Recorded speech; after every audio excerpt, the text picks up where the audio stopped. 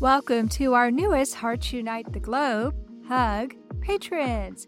Annie Olchek, we sincerely appreciate your support. Thank you for joining our community and making a difference through Patreon. Judy Miller, thank you for being our first Buzzsprout supporter for Bereaved But Still Me. Buzzsprout started a new program where you can actually support the podcast of your choice. There are so many ways you can support HUG. All you have to do is visit our website, heartsunitetheglobe.com, to see how you too can help empower, educate, and enrich the lives of individuals in the CHD and bereaved communities. Thank you all for your continued support. Welcome to another Encore presentation of Heart to Heart with Anna. This show is near and dear to my heart because one of the guests is my own son. I must confess that I really worried how Alex having a congenital heart defect would affect my heart-healthy son Joey. This interview is from Season 1 of Heart to Heart with Anna and features guests Joey Jaworski and Laura Ryan. These two heart siblings brought tears to my eyes. Guest Don Meyer of the Sibling Support Project provides us with some great advice. I hope you enjoyed today's Encore presentation.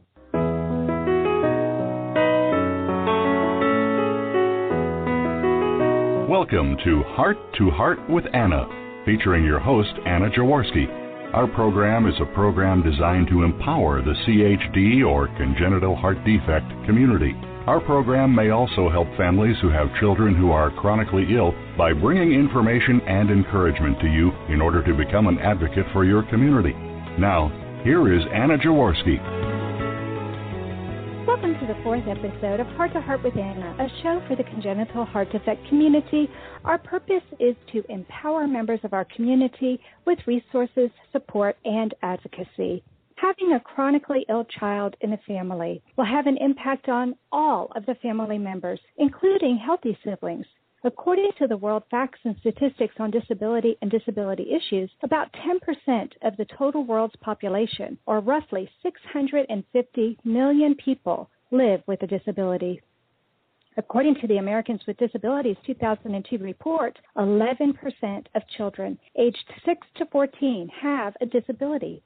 This amounts to 4 million children. With heart defects being the number one birth defect, it is easy to say that millions of families around the world are impacted by congenital heart defects. Because families of chronically ill children frequently have healthy children as well, the healthy children are often overlooked when the ill child is in the hospital. Children's responses to having a chronically ill sibling often vary depending on the age of the healthy child, especially in relation to the age of the chronically ill child. In some cases, healthy children can develop anxiety, acting out behaviors, and depression. In other cases, the healthy children seem to become more mature and compassionate than their peers who don't have chronically ill siblings. Much research has been conducted on ways to help healthy children in a family with a chronically ill child learn to cope and thrive despite the stress and anxiety involved in caring for a chronically ill child.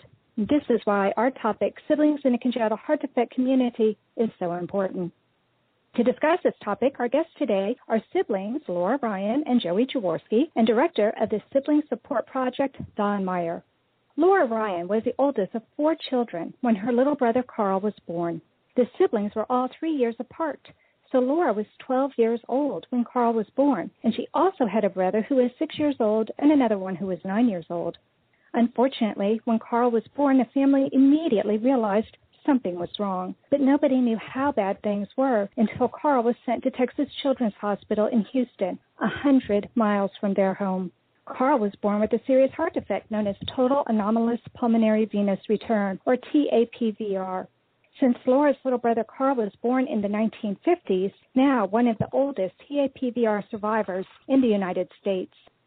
We'll meet Joey Jaworski, another sibling to a brother with a congenital heart defect, and Don Meyer, director of the Sibling Support Project, later in our show. Welcome to the fourth episode of Heart to Heart with Anna, Laura. Thank you, Anna. It must have been so difficult for you as a preteen with 3 younger siblings, especially when the baby was born with a serious congenital heart defect. Do you remember when Carl was born? Well, that's been over 55 years ago, Anna, and I remember some things. For instance, I remember when Dad called us to give us news of the birth and said it was a boy. I said, another baby brother. Oh, okay. Oh, well. I surely thought I knew what it was like to have a baby brother, so I thought, no big deal. But boy, was I wrong. By the way, Carl weighed over 9 pounds, Mom's largest baby. Wow, a 9-pounder. That's a big boy. Yes. But after that, he started getting sick, unable to hold his formula down. It was initially thought that Carl was allergic to the milk. He cried a lot. Mm-hmm. This baby brother was definitely different. How did your family react to that difference? Well, they tried to do everything possible to try to find out what was wrong with him, listening to doctors, trying to get to the root of the problem. So I imagine maybe they changed his formula? Yes, many times, because the doctor still thought it was formula-related. Mm-hmm. But every time Mother would try a new formula, neither of the formulas worked. Right. Well, anytime a new baby comes into a family, there's a lot of change. What was the most challenging change for you as a 12-year-old young woman? I mean, it sounds like your mother was having challenges just feeding the baby and taking care of him that way. But what challenges were you facing? Well, the most obvious change, of course, was that not only that we had a new baby in the house, but Carl was a sick, cross baby, and he wasn't getting any better. The illness continued and continued. Mom tried more formula changes, but nothing she tried worked. She took him to numerous local doctors during that time. Remember, Carl's surgery wasn't until he was 4 months old, which is a long time to deal with a sick baby who wasn't improving while tending to us other children and her other duties as a mother and wife. Dad was at work, of course, but it helped when he could. It had to be a terrible strain on the entire family, Anna. Oh, I can just imagine. At this time, you were in school. Your other one brother was in school. The other was probably still at home with your mother? Correct. So she had 2 little ones to take care of, a toddler, which is a handful in and of itself, and then a sick baby. 4 months before they finally found out what was wrong with him. What was the event that caused them to realize that it was his heart? The last doctor she took him to noticed his color because he was a blue baby, and he immediately thought it was something wrong with his heart and sent my parents to Houston, called and made the appointment, and the rest is history. We were farmed out to different relatives' homes to stay because Mother and Dad had no idea how long they would be there. Now, when you say you were farmed out, does that mean that your parents were able to say goodbye to you, or did they go to this appointment and then all of a sudden have to rush to Houston and maybe an aunt or an uncle had to come pick you up at school and tell you what was going on? Right. We knew ahead of time that he was very sick, but we didn't know the severity of the problem until they went to Houston and got the news from the doctors there. And then, Anna, we were at different relatives' homes. It's not like the 3 siblings were together. We were separated, which probably didn't help things. Yeah, it was a very trying time. So you weren't only separated from the baby brother who was sick, but you were also separated from your healthy brothers. Correct.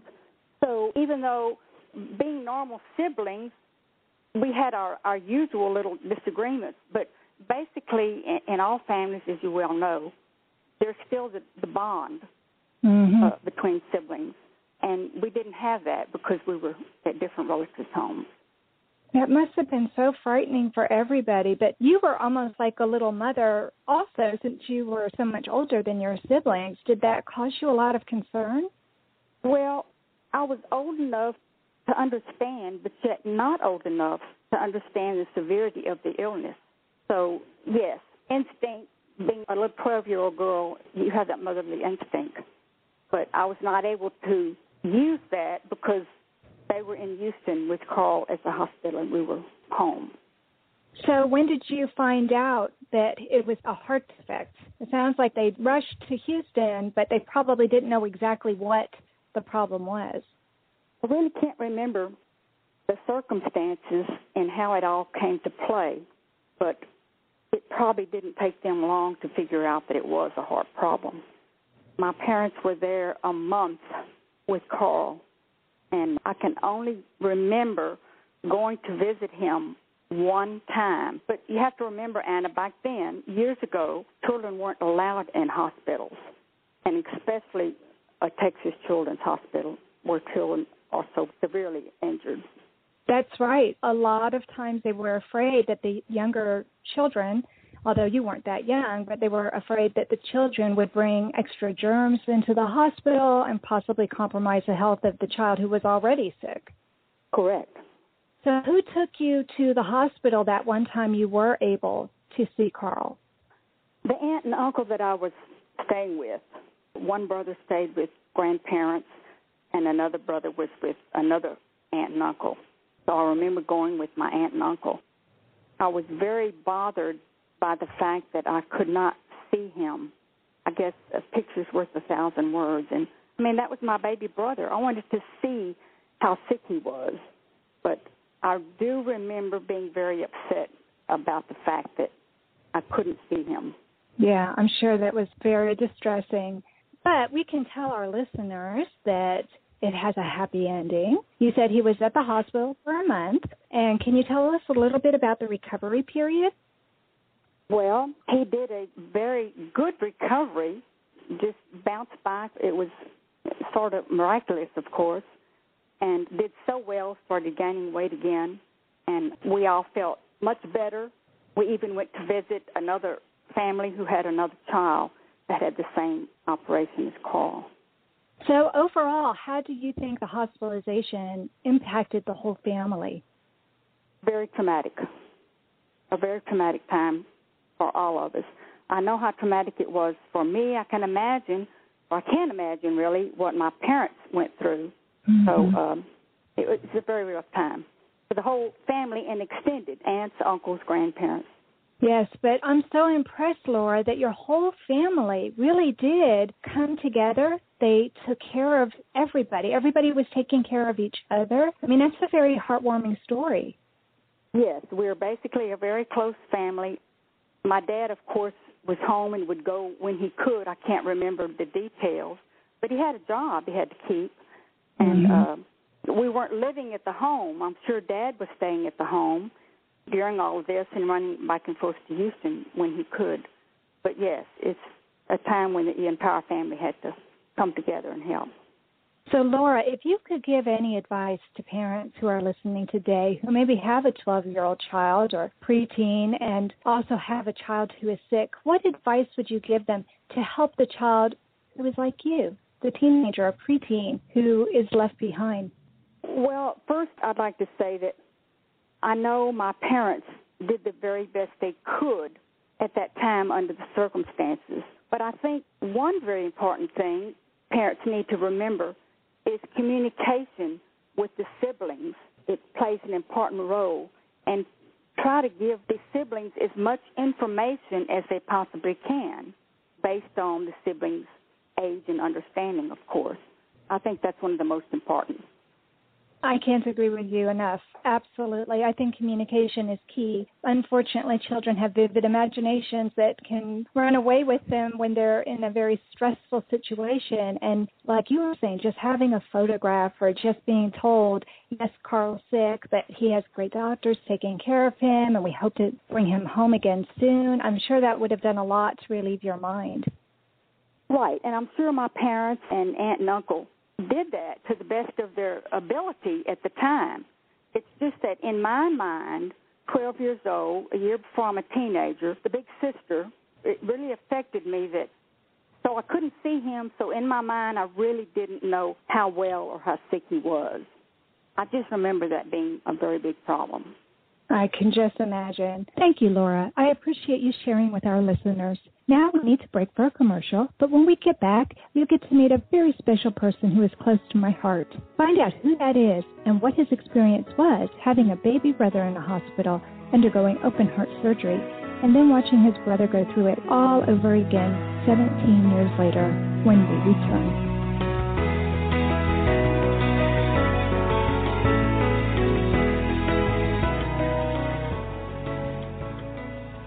Anna Anna Jaworski has written several books to empower the congenital heart defect, or CHD, community. These books can be found at Amazon.com or at her website, www.babyheartspress.com.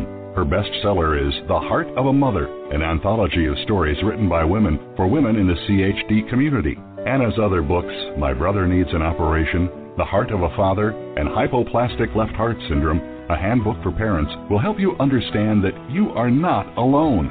Visit babyheartspress.com to find out more. Anna Jaworski has spoken around the world at congenital heart defect events, and she is available as a keynote or guest speaker for your event. Go to hearttoheartwithanna.com to learn more about booking Anna for your event. You can also find out more about the radio program, keep up to date with CHD resources and information about advocacy groups, as well as read Anna's weekly blog. Anna wants you to stay well connected and participate in the CHD community. Visit hearttoheartwithanna.com today.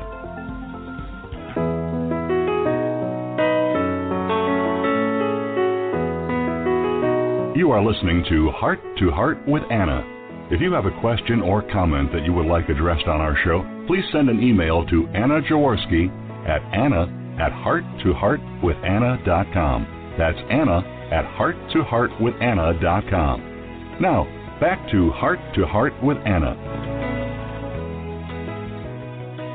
Welcome back to our show, Heart to Heart with Anna, a show for the congenital heart defect community.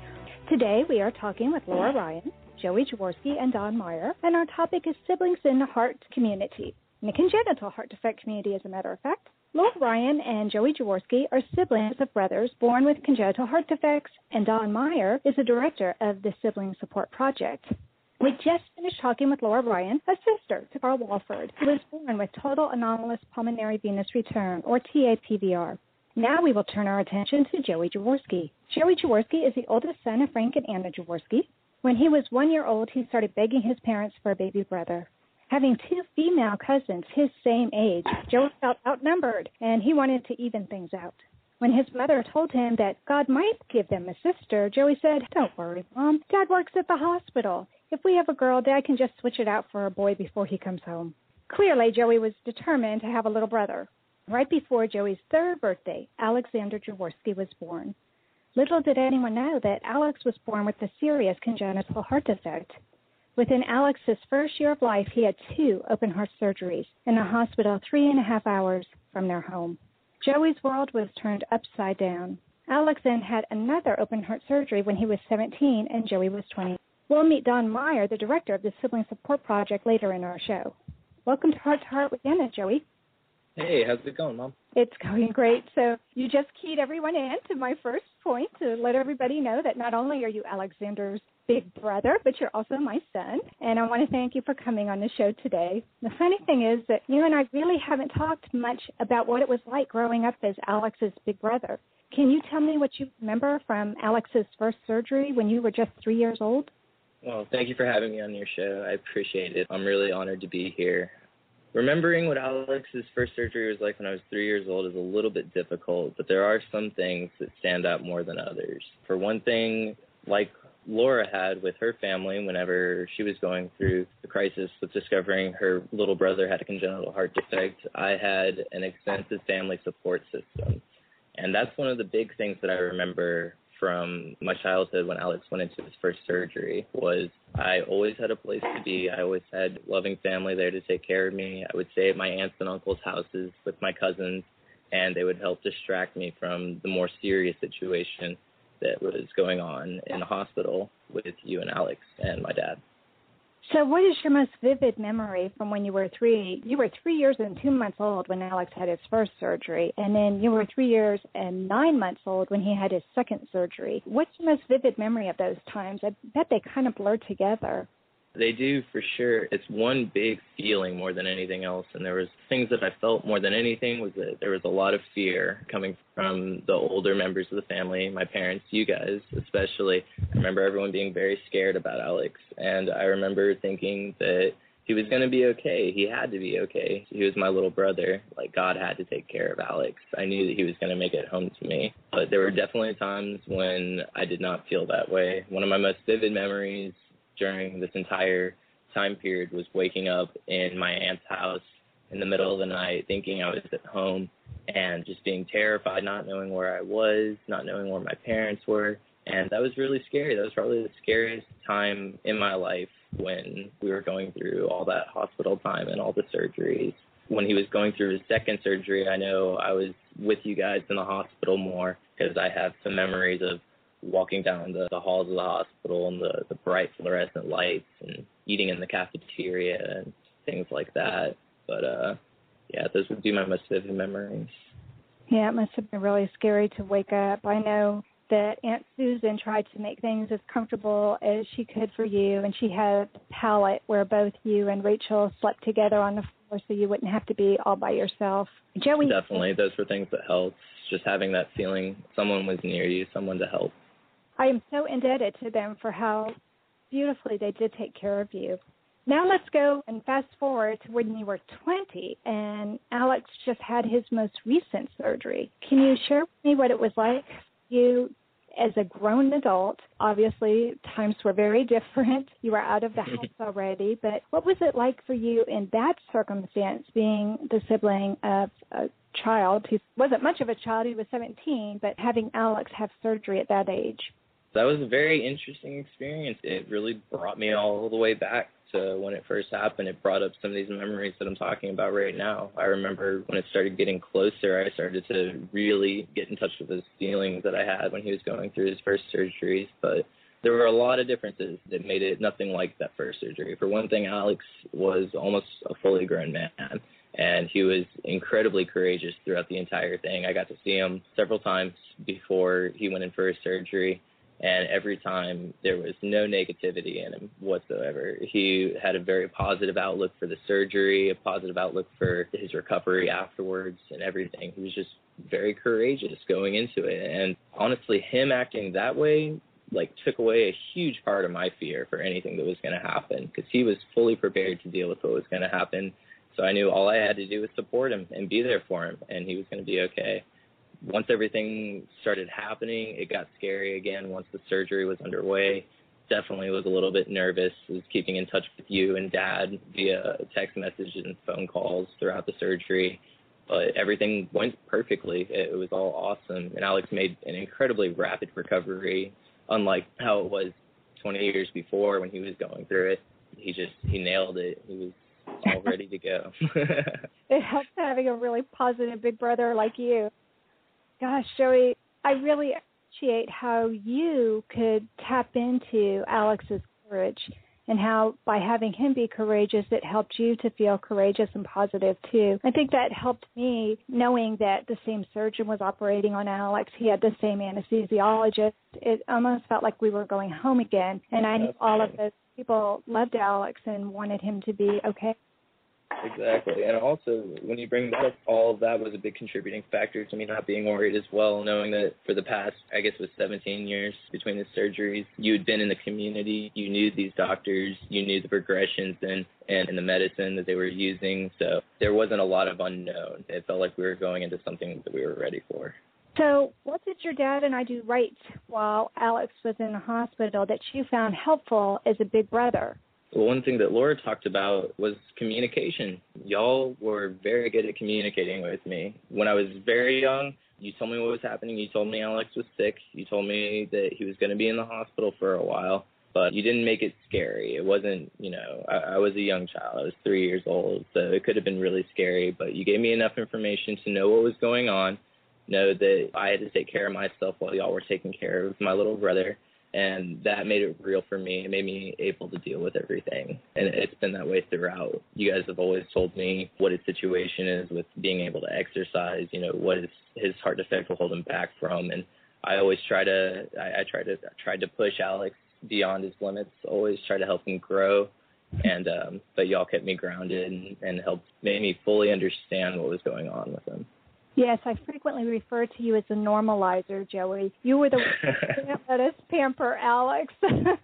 You kept us real. You kept us treating him just like we were treating you, just like we would have treated any normal child. So do you have any advice that you can offer parents who are raising 2 or more children where one of them has a serious heart defect so they can lead a good quality life as well? Any advice that I would give them would be talk with your kids, make sure they know what their younger siblings are going through, make them understand what they can do to help. The younger siblings, especially if they're older than the kid with the heart defect, they're going to want to help. They're going to want to do what they can to help make their younger brother or younger sister enjoy life as much as they can. They don't want to see him as a sick kid. They don't want to see it as someone who's going to be held back. They want to see it as their little brother, their new friend. That's who they want. So as a parent, just do everything you can to help your child get healthy, help your healthy older sibling know what to do to help the kid with the heart defect get back on track. You were so good, Joey, and I don't know if you even remember this, but when you were little and I was doing physical therapy with Alex and I was doing vocal exercises with him, you were singing and playing right alongside me, and you were the great example for Alex. You were everything Alex wanted to be. Well, yeah, definitely. I mean, I wanted my little brother to be everything he could be, especially as he's grown up and become such an awesome person. It reinforces that everything I did was for the best. I wanted him to really move past this early illness that he had, and once he beat it, there was no reason for him to be held back by anyone telling him he couldn't do things. It was our job to make him become a functioning person in society just like anyone else. So what have you learned growing up with a brother with a chronic illness that might help other siblings, Joey? What I've learned is you have to be patient with them. You definitely have to be patient, and because they are, I don't want to say disadvantaged, but because they are sick, they do have some things that are holding them back.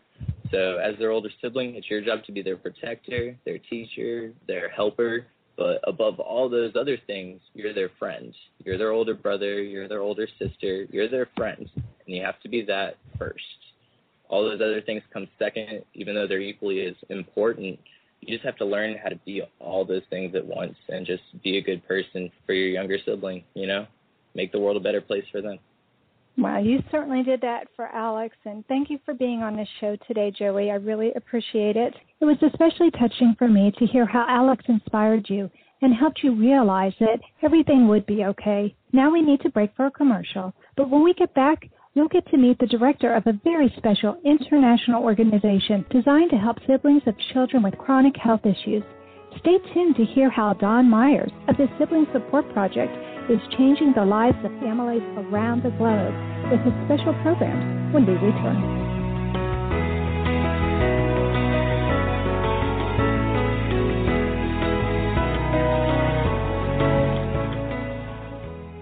Anna Jaworski has spoken around the world at congenital heart defect events, and she is available as a keynote or guest speaker for your event.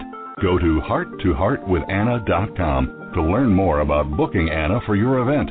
You can also find out more about the radio program, keep up to date with CHD resources and information about advocacy groups, as well as read Anna's weekly blog. Anna wants you to stay well connected and participate in the CHD community. Visit hearttoheartwithanna.com today. Anna Jaworski has written several books to empower the congenital heart defect or CHD community. These books can be found at Amazon.com or at her website, www.babyheartspress.com. Her bestseller is The Heart of a Mother, an anthology of stories written by women for women in the CHD community. Anna's other books, My Brother Needs an Operation, The Heart of a Father, and Hypoplastic Left Heart Syndrome, a handbook for parents, will help you understand that you are not alone. Visit babyheartspress.com to find out more.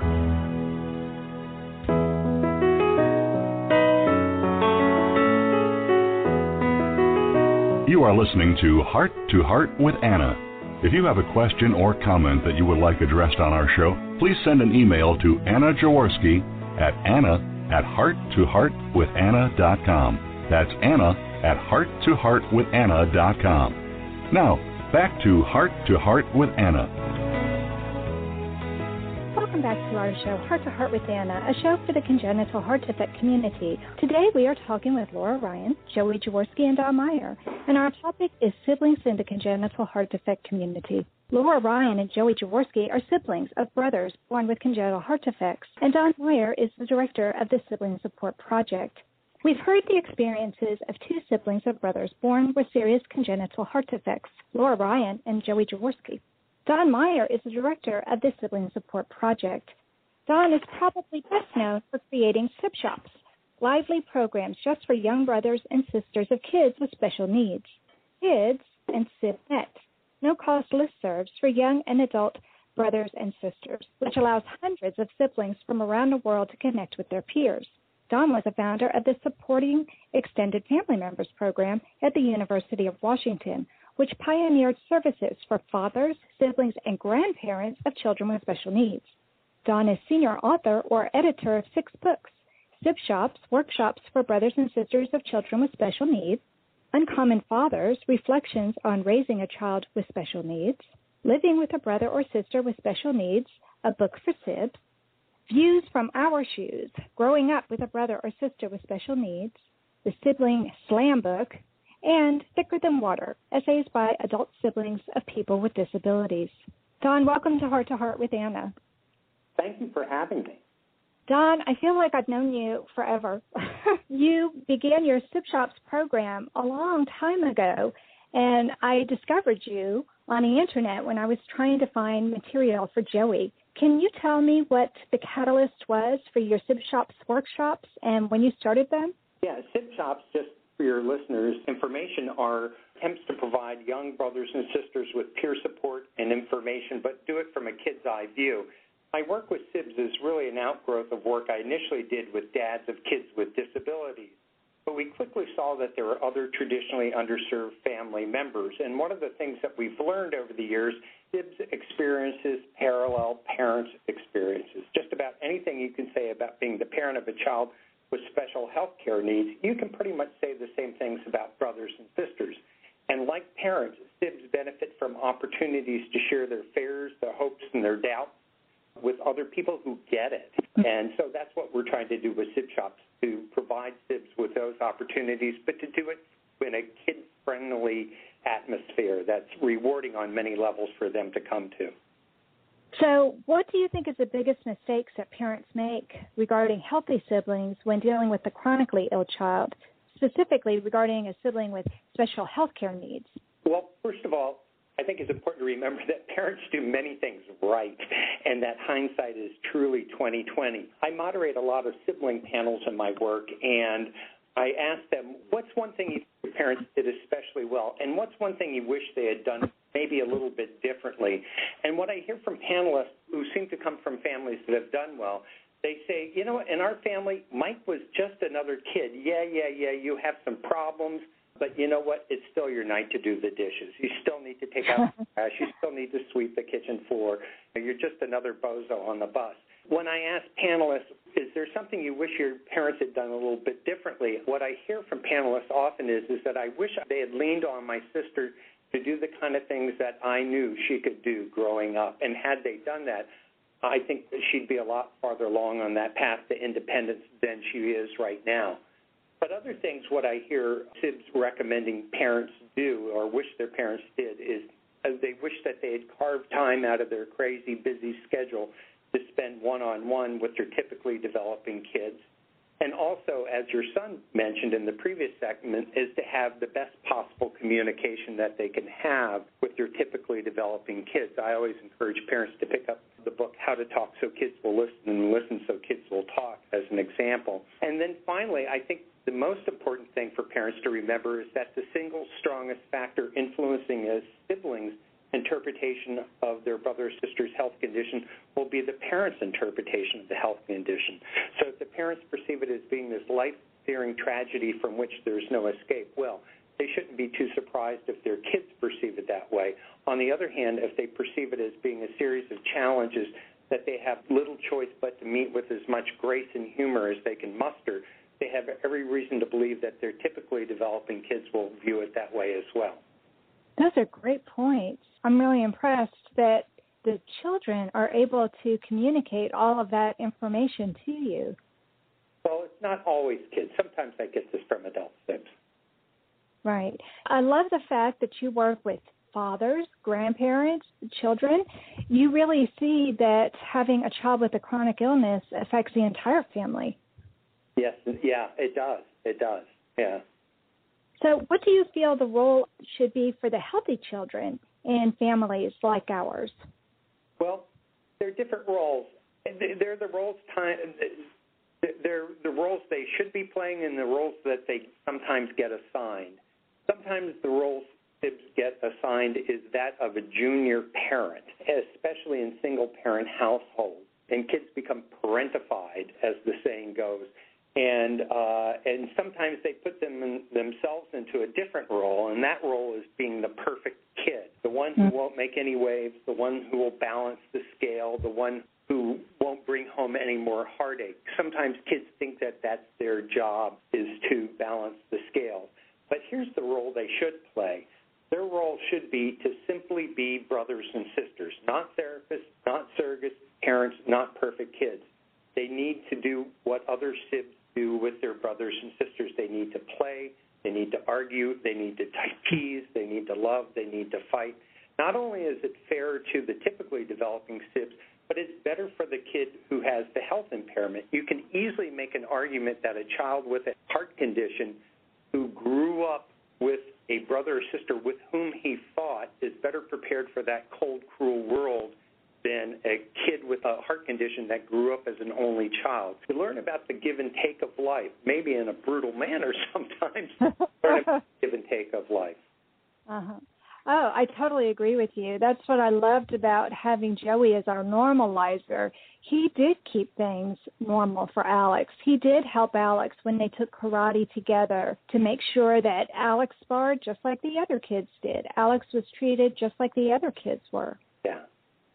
Let's go back to your sib shops for a moment. And can you tell us what the role your sib shops would play in the life of a child dealing with a chronically ill sibling? Well, sib shops send multiple messages. The first message is that you're not alone. Most parents of kids with special needs would find it unthinkable to raise a child without knowing at least one other parent who gets it, who understands what their life is like. And that's what we're trying to do with sib shops, to let them know that there are other kids that have the same unique joys and concerns that they have. And sib shops give them a chance to express those unique joys and concerns and also learn how other sibs handle sticky situations that sibs sometimes find themselves in. Sib shops also send the message that these kids are important too. This sib shop is for them. It's not for their brothers and sisters. Sib shops are a celebration of the many contributions made by brothers and sisters, and we think sibs rock, and we want to let young sibs know that we think they're important too. I love that. I absolutely love that. I was so excited, Don, when I was doing research for this show, and I saw how many sib shops are available now all over the world. Yeah, 430 of them worldwide. Yeah. Can you tell our listeners how they would find a sib shop close to them? Yes. If you go to our website, which is www.siblingsupport.org, and start clicking around, you'll find a tab that says Find a Sib Shop Near You, and there's a state-by-state and province-by-province listing of all 430 sib shops worldwide. Actually, there's sib shops in Ireland and Japan and New Zealand and Argentina and Iceland. They're in many places, and they're all listed on our website. And it's really easy to use. I went there myself and saw that there are sib shops in Austin. I wish that had been true 19 years ago, I guess, when Joey was little. But I'm so excited to see how your project has just taken off. Yeah. And I understand that you're affiliated with the Kindering Center, a neurodevelopmental and early intervention center that's in Bellevue, Washington. Can you tell me more about that? Yeah, the Kindering Center is the Washington State largest early intervention program, and they do marvelous things. But the director has been very visionary in realizing that it's important to address the needs of all family members. And so the Sibling Support Project has been a part of that, but also the Washington State Fathers Network, which has served as a model for other fathers' efforts around the country. So I could take an hour telling you about all the wonderful the Kindering Center does, but that's amongst them. But my job is pretty much specifically with brothers and sisters. That is just wonderful. I really appreciate you giving our listeners your experience and expertise today, but I can't let you go until you tell us how we can find your books. Oh, that's pretty easy. If you just visit our website, you'll see a link there to an online bookstore and a listing of all of our books. Some are for SIBS, some are about SIBS, and one is the SIB Shop curriculum. Terrific. Thank you again so much, Don. You were such an inspiration to me so many years ago when I saw you were paying so much attention to the siblings and you were giving a voice to the children who are often overlooked. Well, it was my pleasure. And if any of your listeners are interested in starting a SIB shop in their community, please drop me a line. My email address is easily found on our website. Terrific. Thank you, Don. It's great to know there is so much more available to help siblings and families of children with chronic illnesses. It's time for our last commercial break. Stay tuned for our miracle moment when we get back.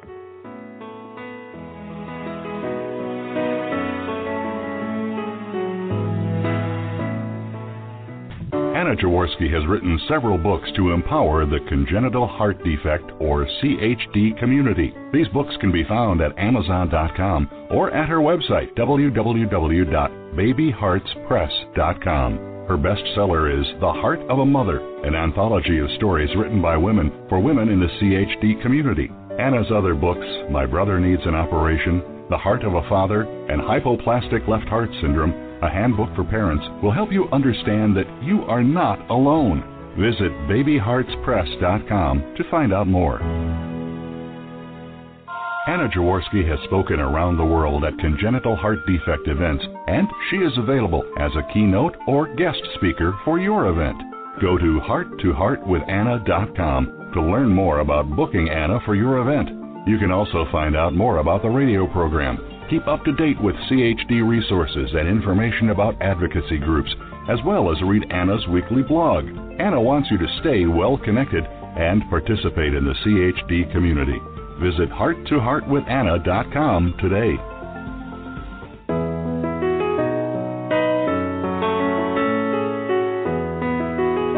You are listening to Heart to Heart with Anna.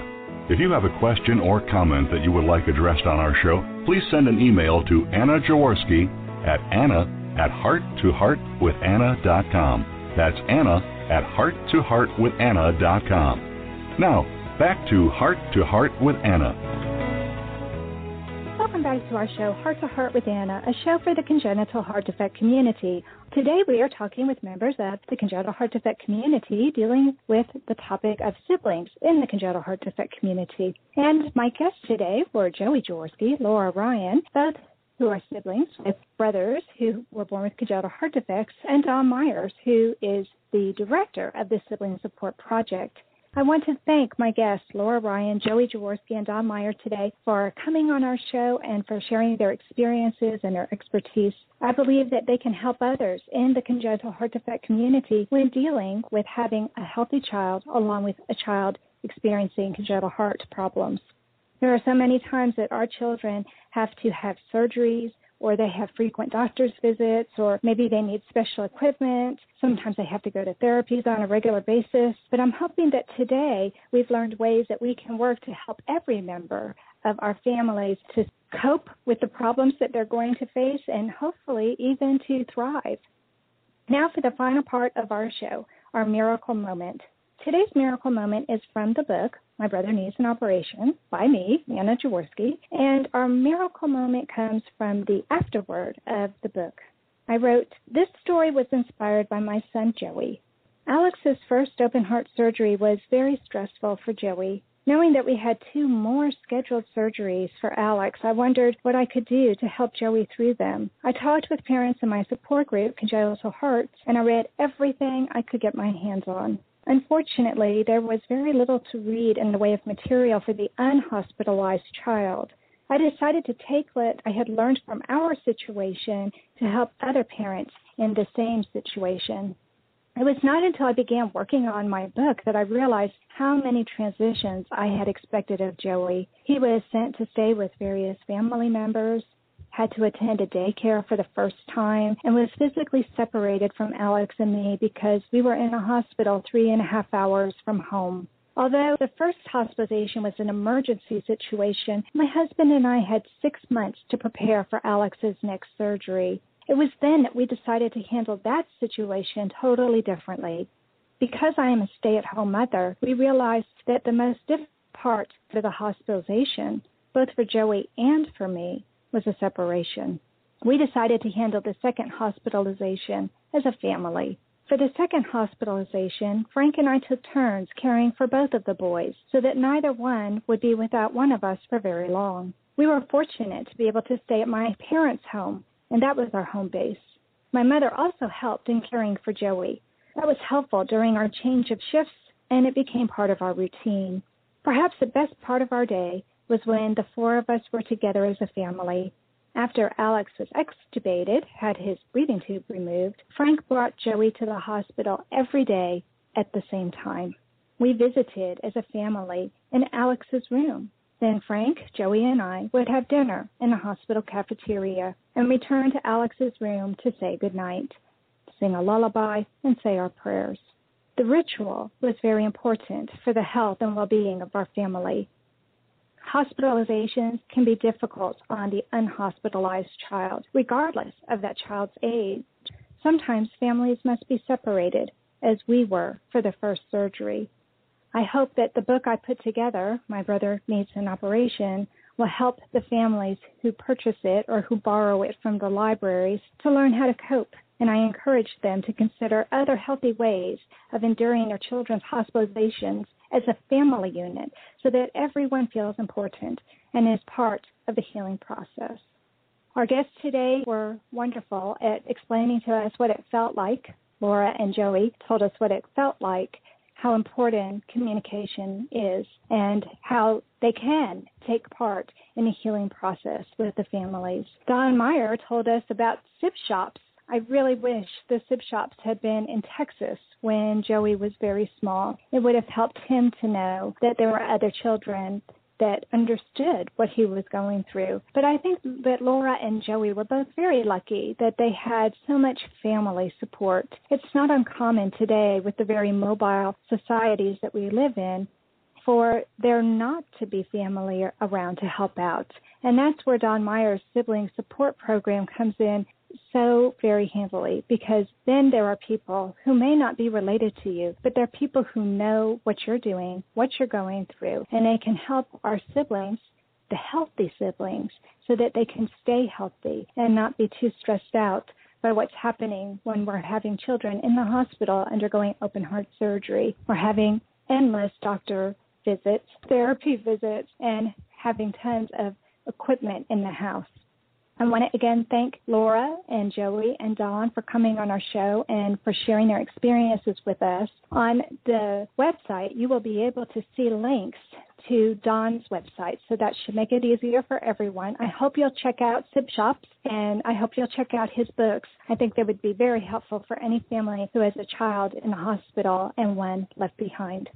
Thank you for listening today. Please come back next week on Tuesday at noon Eastern Time for a brand new episode. During the month of February, also known as Heart Month, Heart to Heart with Anna will broadcast a show every day. On Tuesdays, we'll have a brand new show featuring our theme for Season 7, Congenital Heart Defects Around the Globe. The other days will be Encore presentations with a brand new intro. If you'd like to know what shows will be featured, you can check out our website at www.hearttoheartwithanna.com. Please find and like us on Facebook. Check out our Cafe Press Boutique. Revenue from the Cafe Press Boutique helps to defray the cost of this radio show. Follow our radio show on Blog Talk Radio and especially on Spreaker. Once we get to 100 followers on Spreaker, we can petition iHeartRadio to carry our show, and then people can listen to Heart with Anna in their cars. Thanks again for listening. We know that congenital heart defects touch people all over the globe, so remember, my friends, you are not alone.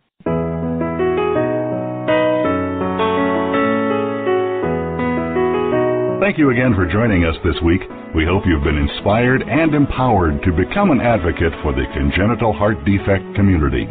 Heart to Heart with Anna, with your host Anna Jaworski, can be heard every Tuesday at 12 noon Eastern Time.